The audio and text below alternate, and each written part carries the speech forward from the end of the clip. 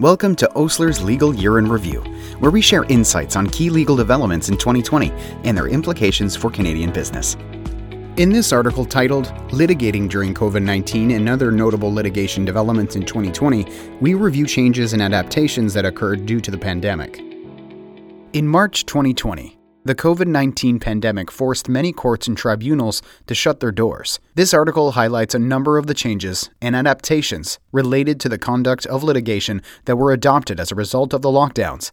It also examines several other significant litigation developments during 2020, including material amendments to the Ontario Class Action Statute, as well as important guidance from the Supreme Court of Canada regarding litigation funding as a tool in restructurings and the test for authorizing a class proceeding in Quebec. The emergence of virtual hearings and examinations. Although shutdowns associated with the COVID-19 pandemic had a significant impact on litigation proceedings, litigation activity has largely rebounded across Canada, even as many courts continue to limit in-person attendance. Courts and tribunals have increasingly embraced virtual hearings and examinations. Indeed, many courts and tribunals have required matters to proceed virtually over the objections of the parties.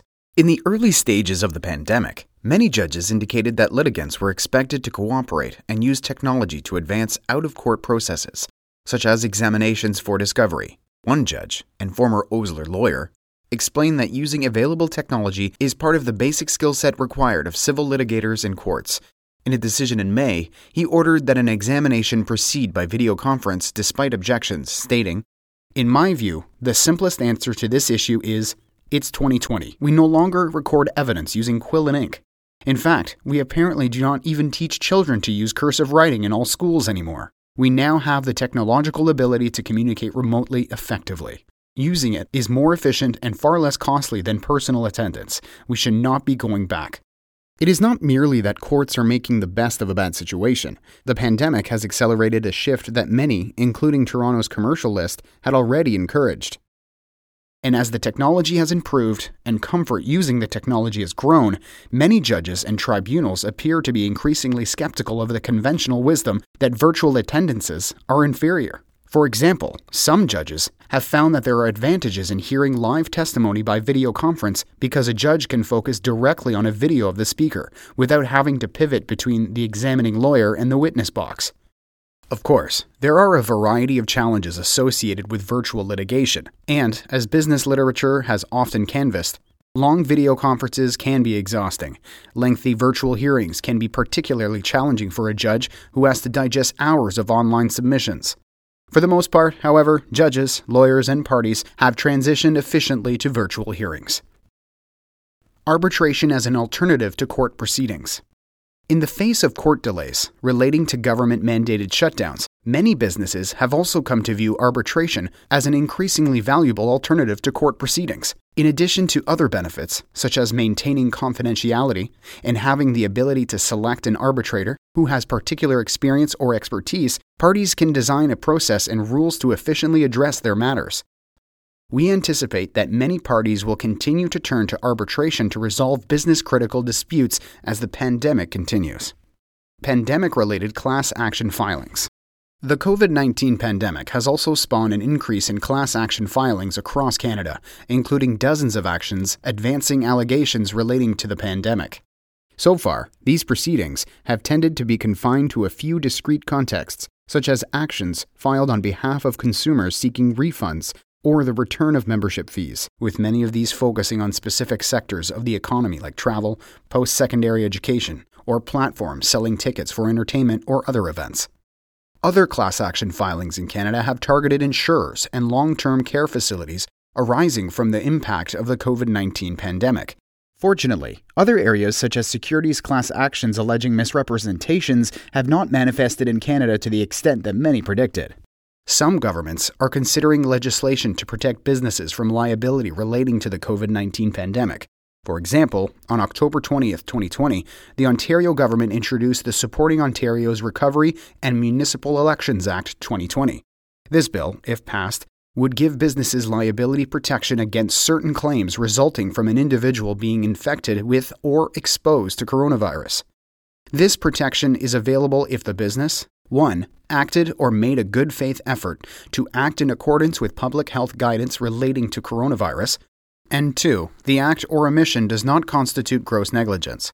The bill explicitly excludes some claims, such as certain types of claims by employees, from the scope of its protection.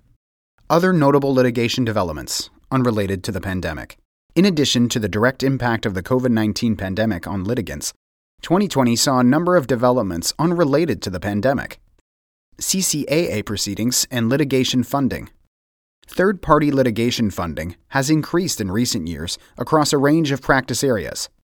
In May, the Supreme Court of Canada released reasons in the Blueberry case, 9354-9186, Quebec Inc. v. Calidus Capital Corp., a unanimous decision confirming that, in appropriate circumstances, third-party litigation funding may be approved as interim financing for insolvent debtors under Section 11.2 of the Companies' Creditors Arrangement Act. This gives insolvent debtors who hold a valuable litigation asset a potential additional tool to seek to maximize creditor recoveries. Overhaul of Ontario's Class Actions Statute. Ontario made extensive changes to its Class Action Statute. Some of the amendments add more rigor to the certification test, bringing it closer to the U.S. approach by legislating that a class proceeding cannot be certified unless common factual and legal issues predominate over individual issues. Other changes include amendments that are intended to increase the pace of litigation.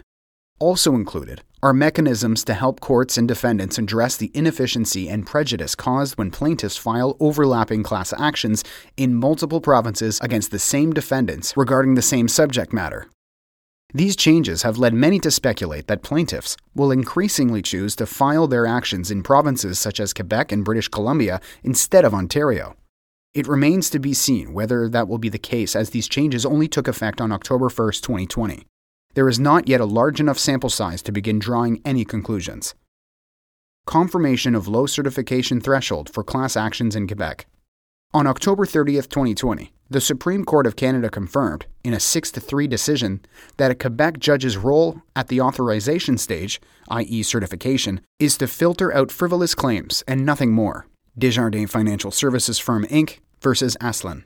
The court held that a plaintiff at the authorization stage is not required to show that the claim has a sufficient basis in fact. The Desjardins decision sets Quebec even further apart from other Canadian provinces, and in particular Ontario, considering the recent amendments it has adopted. Expectations for 2021. Given the anticipated economic challenges, we expect that 2021 will be a busy year for litigation, and that many businesses will be forced to litigate business-critical disputes. As the pandemic intensifies, the dynamics may shift, and litigants may need to manage additional complexities. For example, risks relating to the solvency of litigation opponents and other relevant businesses, in addition to the usual legal and business considerations. The dynamics could also be affected by government intervention, particularly if governments enact legislation aimed at protecting businesses in this environment. These complexities reinforce the importance of having skilled in-house and external counsel who understand the legal and business issues at stake and can develop and implement strategies to manage the risks.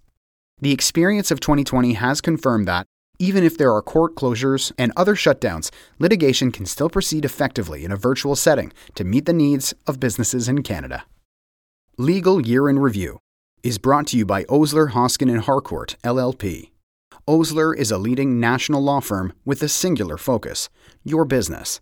We advise clients on an array of domestic and cross-border legal issues, drawing on the expertise of over 400 lawyers to provide the answers you need when you need them. Our Legal Year in Review provides general information only and does not constitute legal or other professional advice. Specific advice should be sought in connection with your circumstances. For more information about Osler, please visit our website at osler.com. Legal Year in Review is brought to you by Osler, Hoskin & Harcourt, LLP. Osler is a leading national law firm with a singular focus: your business. We advise clients on an array of domestic and cross-border legal issues, drawing on the expertise of over 400 lawyers to provide the answers you need when you need them. Our Legal Year in Review provides general information only and does not constitute legal or other professional advice. Specific advice should be sought in connection with your circumstances. For more information about Osler, please visit our website at osler.com.